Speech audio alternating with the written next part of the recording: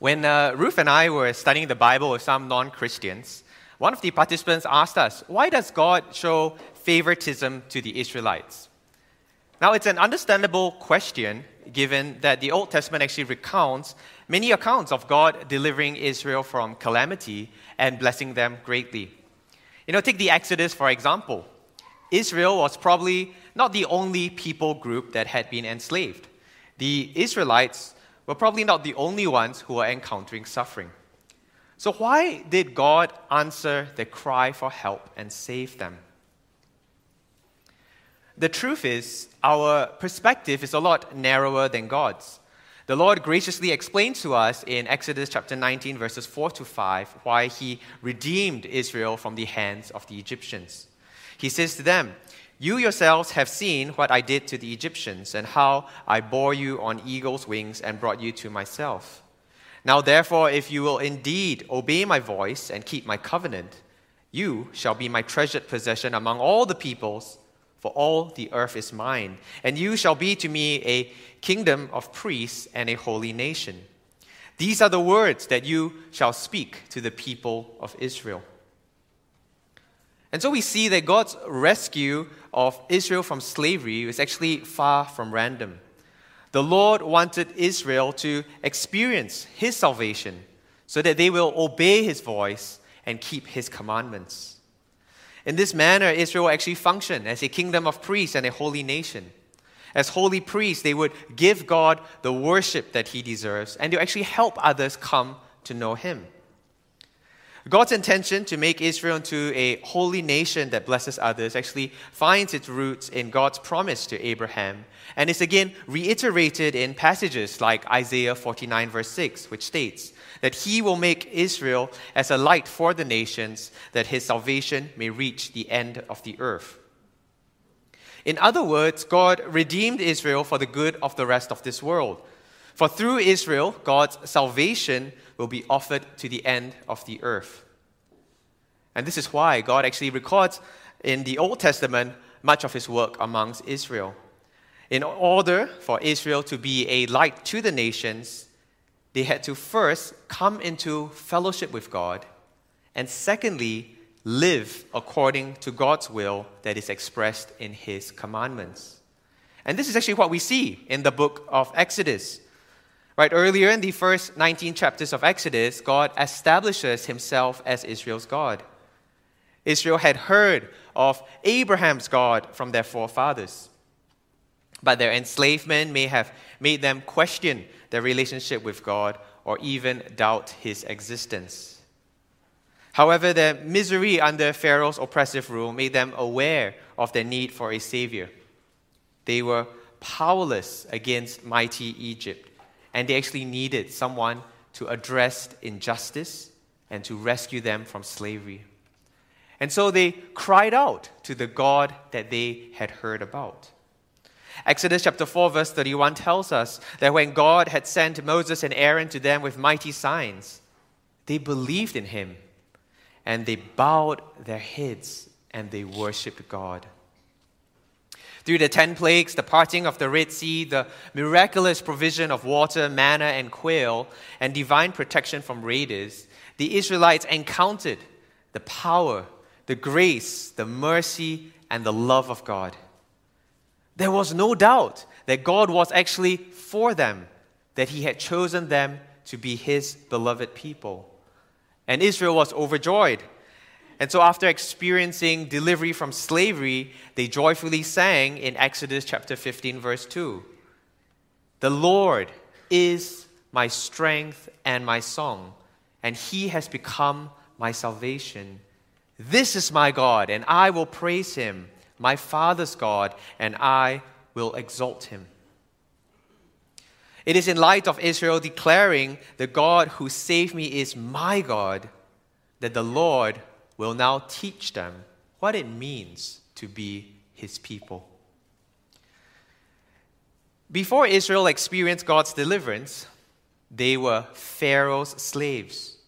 They were subjected to the laws of Egypt and forced to obey Pharaoh's commands. But once they were liberated from bondage, they became citizens of God's kingdom. They were now his people, called to be a kingdom of priests and a holy nation. As such, the passage that we're studying today, Exodus chapter 20, actually marks a pivotal point in Israel's history where God actually personally instructs Israel in his ways. The Lord, who had brought them out of Egypt, will now teach them how to live out their new identity. This will kind of be akin to a new citizenship induction program that immigrants would have to go through. If an immigrant wanted to receive a highly coveted Singapore passport and have CDC vouchers to purchase free hawker food, then they must first be subject to the laws of our country. If an immigrant wants to change his citizenship, he must willingly replace his old identity with the new identity that Singapore gives him. He must learn the laws of our country and abide by them. He must be a good representative of Singapore and pledge to achieve happiness, prosperity, and progress for our nation. Hence, God's address to Israel in Exodus chapter 20, which is famously known as the Ten Commandments, is actually best viewed as a crash course on how people who have experienced God's salvation should live out their new identity. By obeying God's commandments, Israel will lead distinct lives from the rest of the world. They will be a holy nation that is set apart for God. And then they will be a light to the nations, teaching people about God. So let us now open our Bibles to Exodus chapter 20 and commit our time to the Lord in prayer.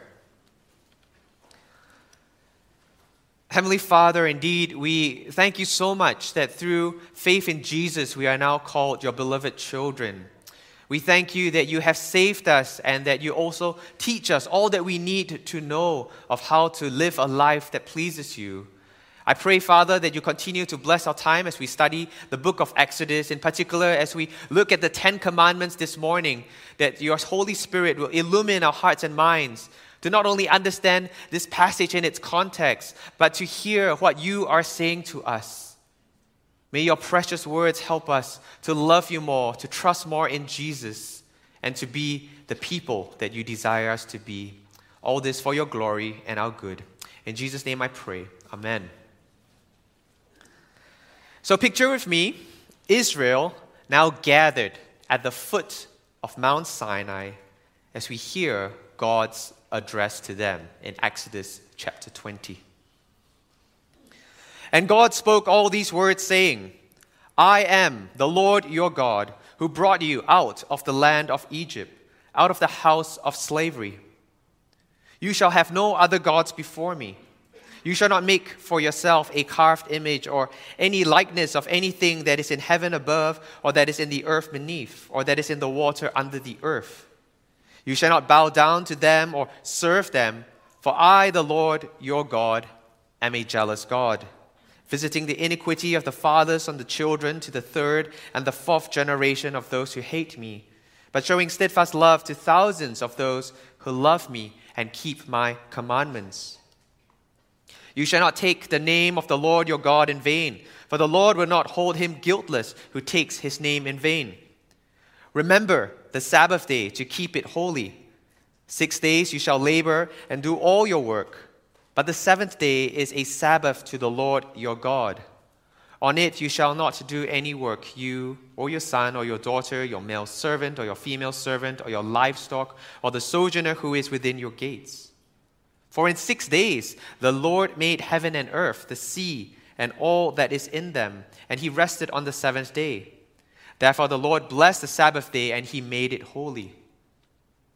Honor your father and your mother, that your days may be long in the land that the Lord your God is giving you. You shall not murder, you shall not commit adultery, you shall not steal, you shall not bear false witness against your neighbor. You shall not covet your neighbor's house. You shall not covet your neighbor's wife, or his male servant, or his female servant, or his ox, or his donkey, or anything that is your neighbor's. Now when all the people saw the thunder and the flashes of lightning and the sound of the trumpet and the mountain smoking, the people were afraid and they trembled, and they stood far off and said to Moses, You speak to us, and we will listen. But do not let God speak to us lest we die." And Moses said to the people, "Do not fear, for God has come to test you, that the fear of him may be before you, that you may not sin." The people stood far off while Moses drew near to the thick darkness where God was.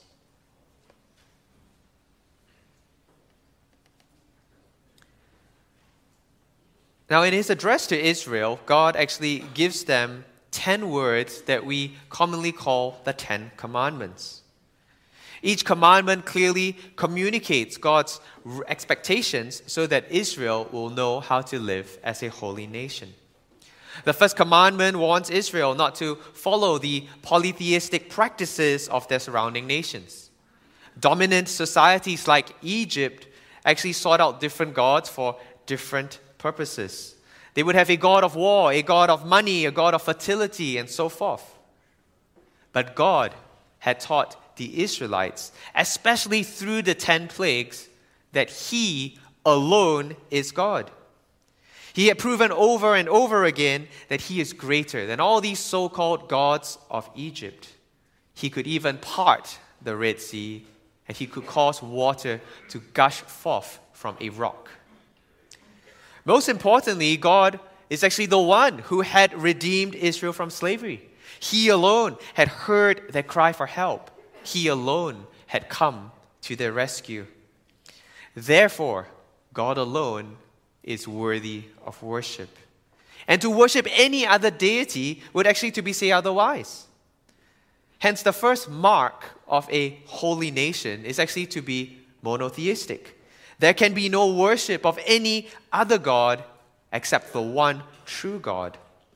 Israel must only worship the God who has saved them. The second commandment warns Israel not to dishonor their Creator. Because God created all things and nothing exists without God, it is sacrilegious to actually make a carved image to represent God. The Creator cannot be represented by something that the created make. Worse, worshipping a man-made object actually steals the glory that is due to God. You see, instead of focusing on our Creator, we end up focusing on our creation. Instead of giving thanks to the giver, we become consumed by the gift. This is why God describes Himself as a jealous God. Whilst we are often used to ascribing a negative connotation to jealousy, it's actually quite different in this particular context. God's jealousy is justified and warranted. Because God is the creator and we are the creation, He deserves our full devotion. Thus, His jealousy actually rightly communicates the truth that He alone should be worshipped. God's people cannot bow down and serve any other god and idol.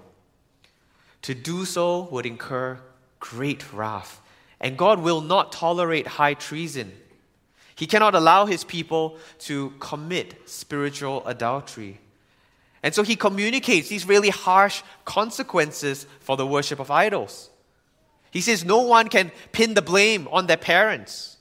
They can't say, "My parents forced me to. This is what my parents taught me." All who worship idols communicate their hatred of God and will be punished. But in contrast, those who love God and do not worship anyone else will actually be greatly rewarded. Those who love God will experience His steadfast love and blessings. Thus, the second mark of a holy nation is actually the refusal to worship and serve idols. Instead, this holy nation will love the Lord with all their heart, strength, and mind. Now, names are highly important and signify one's essence. Thus, we are taught to use people's names respectfully, especially when they are our superiors. This is why we don't address the heads of states or monarchs by their first name. Similarly, because God is the King of Kings and the Lord of Lords, His name must not be tossed around lightly or misused. It should not be used as a curse word or a way of conveying the surety of one's word.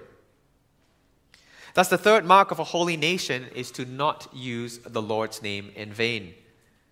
Through their careful and respectful use of God's name, others will learn to revere God and to give Him the honor that He deserves.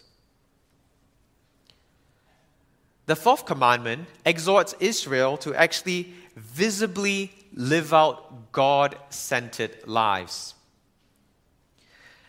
Asians have a reputation for being hardworking because we believe that the harder that one works, the more we will receive. And back in Moses' day, people actually had a similar mindset. In the pursuit of wealth, people would work daily. The more hours that a farmer spent in the field, the more he would expect to reap. Traders would want to keep doing business regardless of the day of the week. They would work as long as there was money to be made. Therefore, God's law concerning the Sabbath was actually quite unique to Israel. Resting on the seventh day would actually set Israel apart from the rest of their neighbors in the same way that circumcision of males actually set them apart from others. This is because, like circumcision, observing the Sabbath was actually an outward sign of the covenant that they were part of. Not following the world's pattern of working continuously for personal advancement actually showed that Israel was different. The highest priority wasn't to be the accumulation of wealth, but living for God. Keeping the weekly Sabbath ensured that Israel never neglected worshiping God. It reminded Israel, life is not all about meeting our needs and accumulating riches. Rather, they were to pause from their labors for a whole day, mindful that God actually deserved their full attention. You know, when Queen Elizabeth II was lying in state, thousands actually paused from their labors and they queued for up to 24 hours just to spend a minute paying their respects to her. And this is because these mourners recognized Elizabeth as their sovereign and worthy of their devotion. And we know that the God of the Bible is so much more greater than any earthly monarch. And hence He is worthy of much greater worship. Hence Israel was to spend every seventh day worshiping God. Now the Sabbath is not just about worshiping God. In Mark chapter 2 verse 27, Jesus explains that the Sabbath was made for man. God cares about His people and He knows that we need rest. You know, working continuously is not good for one's health and well-being. And God wants His people to go out and to enjoy His creation, to enjoy the fruit of their labors, to enjoy the family and the friends that He has given them. God is for restoration and He desires His people to be refreshed. God's compassion is also evident in His Sabbath laws. God prevents employers from overworking their employees. He commands Israel to let their servants, their foreigners, and even their animals to rest on the seventh day. Further, every seventh year, farmers are to actually even let the land rest and allow the poor and the animals to eat whatever produce is there. Finally, observance of the Sabbath is also a great expression of faith in God. Rest reminds us that God is ultimately our provider and that an extra day of work may not actually be the answer to our problems. Psalm 127 verses 1-2 famously says, "Unless the Lord builds the house, those who build it labor in vain. Unless the Lord watches over the city, the watchmen stay awake in vain. It is in vain that you rise up early and go late to rest, eating the bread of anxious toil, for He gives to His beloved sleep." God's people humbly acknowledge that fruit is not based on our effort, but it is a gracious gift from God. Hence, the fourth mark of a holy nation is to regularly pause from work to spend time with God. A holy nation loves God more than any earthly treasure and trusts God to provide as they prioritize fellowship with Him and His people. Now, whilst the first 4 commandments focus on Israel's relationship with God, the remaining 6 focus on their relationship with one another. A holy nation doesn't only rightly relate to God, but also to each other. So the 5th commandment recognizes parents as God's representatives to children. Maybe it's because we're preaching through this that Grace has decided for the 11 and 12 years old to sit in today. And so children, honor your father and mother. If God's people say that they honor God, then they will honor the representatives that God has given them. They will honor their parents. Now, honoring one's parents is not the elixir to eternal life. Rather, God actually just wants us to see the relationship between obeying His commands and blessings. Those who honor God by honoring their parents will enjoy God's provisions and blessings. Hence, the 5th mark of a holy nation is respecting God's authority by honoring their parents. In the 6th commandment, God defends the sanctity of life. God is the giver of life and called every one of us into existence. He's the one who formed us in our mother's womb. Thus, every life is precious to God, and He demands that we share this value. We must not take matters into our own hands and kill a person. God has given us rulers and governments to reward those who are good and to punish evildoers. We must not take the place of God and decide which baby lives or dies. Ultimately, only God has the right to determine who lives. Thus, the 6th mark of a holy nation is acknowledging that God is the giver of life by treasuring and protecting every life. 7thly, God has a high view of covenantal relationships like marriage.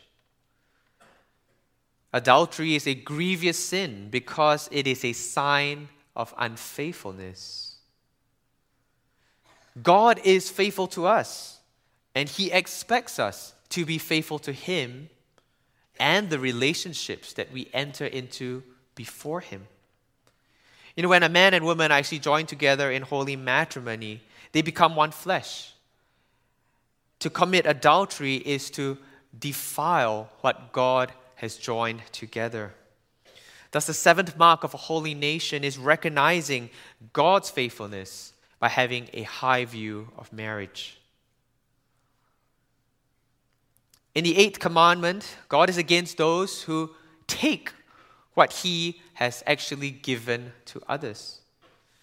God knows what is best for us, and He has decided what to give to each of His people. Hence, we are to trust Him to provide for our needs rather than to go and take matters into our own hands. God desires a holy nation that reflects their trust and their faith in Him by not stealing. In the 9th commandment, God is concerned about those who bear false witness or, spew lies for their own benefit. Lying is a distortion of truth, and it is harmful. Because God is a God of truth, He cannot stand lies.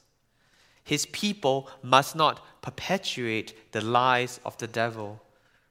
Rather, people must desire truth, and they must defend it. Thus, the 9th mark of a holy nation is being zealous for truth. And finally, the 10th commandment focuses on the attitude of the heart. God doesn't just care about outward appearances and actions.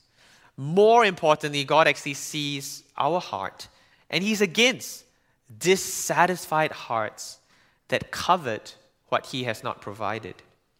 God desires His people to actually find their contentment in Him rather than in things that they think they need to have. Hence, the 10th mark of a holy nation is finding contentment in God. In summary, Israel would actually be a holy nation if they only worshipped God, did not serve idols, did not use the Lord's name in vain, kept the Sabbath holy, honored parents, treasured life, had a high view of marriage, trusted in God's provisions, advocated truthfulness, and found contentment in God. And in so doing, they would be a light to the nations. And everyone who interacts with Israel will immediately note how different they are from the rest of the world. They would quickly learn that the God that Israel worships is different. He is not deaf and mute like idols, but he's living and active. God has acted in history to save his people and to provide for his people, and his commandments are good. They will learn God is the creator. He alone should be revered. They will learn that God desires to actually be in communion with his people. Life is not meant to be about pursuing one's interests, but enjoying God. They will learn that God cares about his people. Parents and marriages are to be honored. Honesty and truth are to permeate our communities. And people are to find contentment in what God has provided. Friends, so much more could be said about the 10 Commandments. But in this brief study, I hope that we have come to understand why God gave Israel his commandments. Obeying these commandments were never a means for Israel to gain salvation or earn God's favor.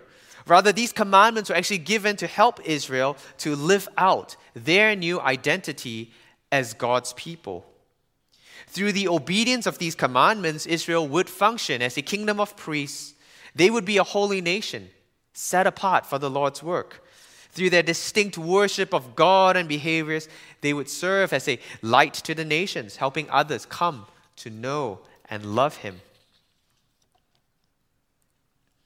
So let's now read about the response of the people in verses 18 to 21 once again. Now, when all the people saw the thunder and the flashes of lightning and the sound of the trumpet and the mountain smoking, the people were afraid and they trembled, and they stood far off and said to Moses, "You speak to us and we will listen, but do not let God speak to us lest we die." And Moses said to the people, "Do not fear, for God has come to test you, that the fear of him may be before you, that you may not sin." The people stood far off, while Moses drew near to the thick darkness where God was.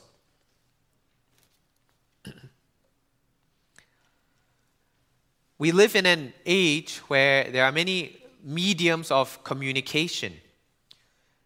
You can receive information from a printed book, electronically through a screen, or even through an immersive experience at the IMAX theater. Israel probably wished that God could have just, emailed them his laws. However, God chose to personally deliver them to Israel in a very experiential way. Accompanying his voice were these great displays of power and majesty. And understandably, Israel was very, very shaken by the thunder, the lightning, the trumpet sounds, and the smoking mountain. But it was for their good that God had allowed Israel to witness his majesty and power. Just in case Israel was wondering whether or not they should listen to God and obey all these commandments, God visibly reminds them that he is a God who should be feared. God isn't a jolly old man whose words have no authority. God is all powerful, and he speaks with great authority. At the same time, Moses assures the people that they shouldn't be in fear of God in the same way that one might be, fearful of your life when you encounter a wild boar on the streets. God's display of power is not meant to terrorize them, but to keep them from sinning. Hence, they are not to be in fear of God trying to harm them, but having this godly reverence for God's holiness that leads to resisting sin. the right fear of God doesn't make people run from God, but it encourages people to obey His commandments. And the blessing is that obeying God's commandments are not only pleasing to God, but they are for our good. If Israel actually lived as a holy nation, they will enjoy many blessings, like living in the promised land that is just flowing with milk and honey. They will have the honor of being God's light to the nations. Now that we understand the original context and the purpose of the Ten Commandments, we shall consider its relevance and meaning for us. As Christians, we celebrate the good news that it is by faith in Jesus alone that we are saved. We know that our salvation is not earned, but is a gracious gift from God. And as a result, we may tend to overemphasize God's grace and de-emphasize any laws that we find in the Bible. Some might even say, since we are in Christ, then the laws of the Old Testament can be cast aside. But is it really God's intention for us to ignore the Ten Commandments? Jesus himself says in Matthew chapter 5, verse 17, "Do not think that I have come to abolish the law or the prophets. I have not come to abolish, but to fulfill them." God's laws were actually not repealed when Christ came. Rather, God's laws actually found their fulfillment in Jesus. Jesus affirmed God's laws and he obeyed them perfectly. And in so doing, he revealed that he is the perfect Son of God who can take our place on the cross. Hence, God's laws are significant to the Christian faith, and they should not be neglected. And so in our remaining time, we shall consider 3 reasons why the Ten Commandments are important to Christians. Firstly, the commandments actually teach us about God's character. Most of the world, we all know about the President of the United States. But what do we actually know of the President's character? Unless we are a family member or a friend, it would be near impossible to know the President in a more intimate level. Thus, it's really significant that our great God would actually choose to disclose himself to us. Although we are mere mortals who are undeserving and unworthy, God graciously reveals so much about himself through his word. And in particular, the Ten Commandments actually teach us a lot about God's character. He teaches us about his supremacy. There's no one else like him. No one else has such power. No one else shows such care towards his people. No one else hears the cry of his people and will actually act to save them at such a cost. He reveals to us his jealousy. God is not okay with spiritual adultery. We are to be faithful to him by giving him the worship that he deserves as our creator. We're not to try to make any graven image or serve an idol. As God's creatures, we are to love him the most, and we are to desire his affection and his steadfast love. He communicates to us his holiness. God will not tolerate evil. He will punish sin. He expresses his desire for regular fellowship with us. Our faith is not like a typical vassal-king kind of relationship where the monarch only cares about the value that his subject will add to the kingdom. Rather, God actually desires to spend time with us. He wants us to worship him and to enjoy him. Further, God also desires us to be open about our faith. We're not to hide our conversion from our parents or friends. Instead, we're actually to live out our faith so that the world will know him. God also shows us through his commandments how much he cares about his people. He desires his people to live in harmony. Thus, he commands his people, honor your parents, treasure life, be faithful in marriage, be honest, Be truthful in your dealings. Find contentment in Him rather than allow covetousness to lead to harming others. Secondly, the Ten Commandments show us why we need Jesus. In an age of relativism, people try to avoid making any forms of judgment, even when there are grave implications of not addressing bad behavior. A person who abandons his family to find greater sexual satisfaction is not condemned by society. Rather, people will say things like, all that matters is one's happiness. In stark contrast, God communicates absolute standards. There's no sliding scale by which people can convince themselves that they're really not that bad. God states what is right and what is wrong in His eyes. Hence, all who know God's word are never in doubt of what will please or anger God. God's commandments are like a yardstick that help us to see how far we are from living the life that He desires. And it can be quite crushing to know that despite our best efforts to be a good person, we still fail to live up to God's holy standard. But the good news for us is that God does not expect us to be able to love and obey Him on our own strength. Instead, He actually graciously offers us a new heart through faith in Jesus. He graciously says in Ezekiel chapter 36, verses 26 to 27, "And I will sprinkle clean water on you, and you shall be clean from all uncleanness, and from all your idols I will cleanse you. And I will give you a new heart, and a new spirit I will put within you. And I will remove that heart of stone from your flesh, and I will give you a heart of flesh. And then I will put my spirit within you, and I will cause you to walk in my statutes and to be careful to obey my rules."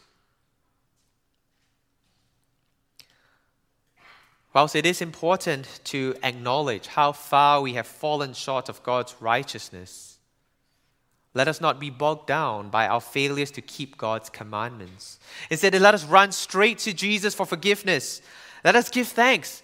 Christ has paid the penalty for our sins. He has taken away our guilty stains. Let us rejoice. God has actually performed a divine heart surgery and gives us a new heart when we believe in Jesus. For it is only with a new heart from God that we can then love Him with all our heart, mind, and soul, and can actually love our neighbor as ourselves.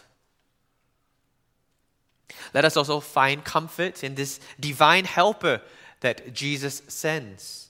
For through the Holy Spirit, we have divine empowerment to actually succeed where we have once failed. The Holy Spirit will cause us to walk in God's statutes and to be careful to obey God's rules. If you're visiting today, we're really thankful that you can be with us. And we pray that you will reflect on God's gift and offer of a new heart. Our gracious God offers to cleanse you of all your sins, to take away all your guilty stains. And He desires to enable you to now live righteously before Him and with one another. And so please share with the person who brought you to church or anybody else from Grace just about your thoughts and reflections on God's offer to you. Thirdly, the Ten Commandments help us grow in our faith.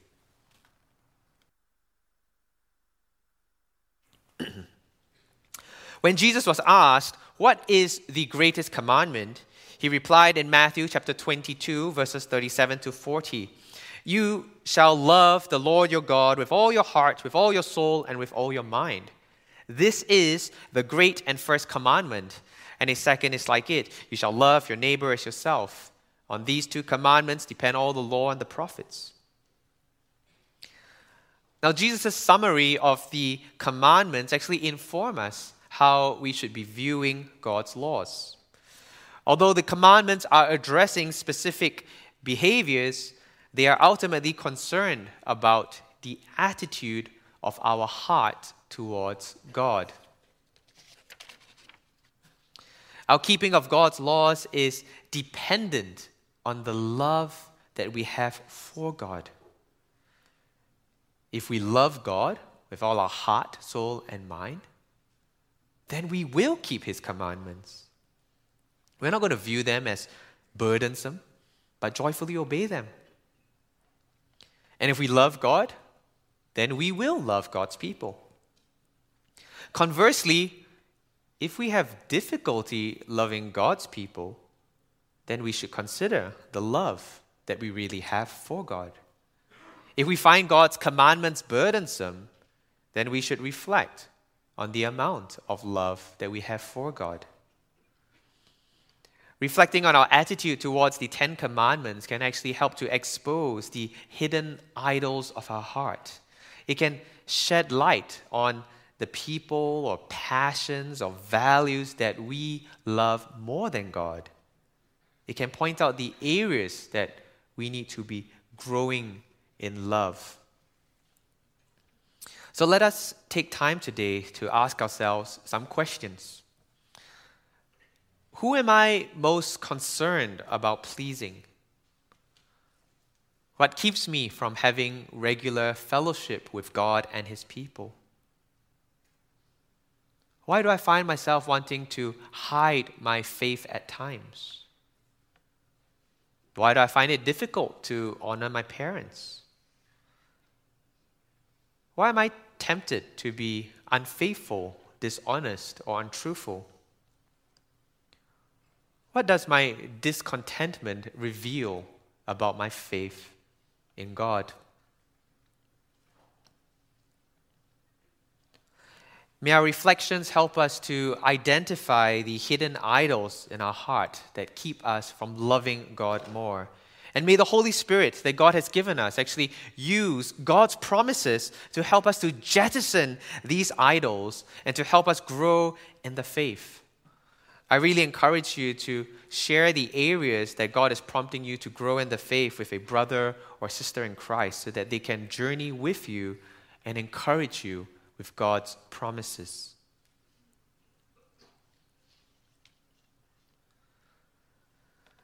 The Lord, who had brought Israel out of Egypt, taught them how to live out their new identity in Exodus 20.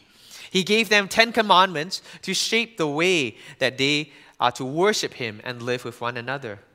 And He instilled in them godly fear so that they will not sin.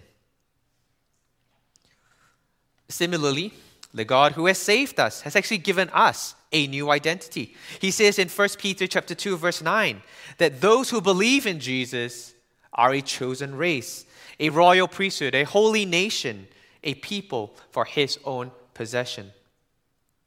And to help us to live out this new identity, He has given us the Bible, both the Old and the New Testaments.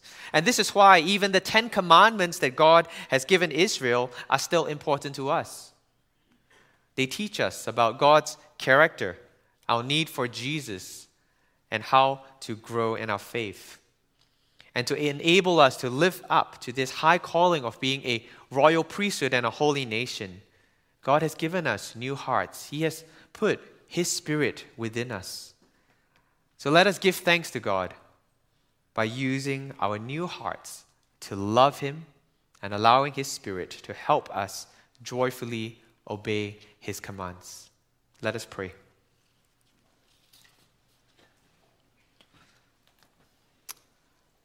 Father, indeed, we are just so thankful at how gracious a God you are, that you have such mercy and tender love towards each one of us, that even when we were far away from you, you would send Jesus to rescue us from our sinful ways, that you would take out our sinful hearts, our hearts of stone, and that you give us new hearts of flesh, hearts that are now enabled to love you. And so, Father, I pray that you help us to use these new hearts for your glory, to love you and to love your people.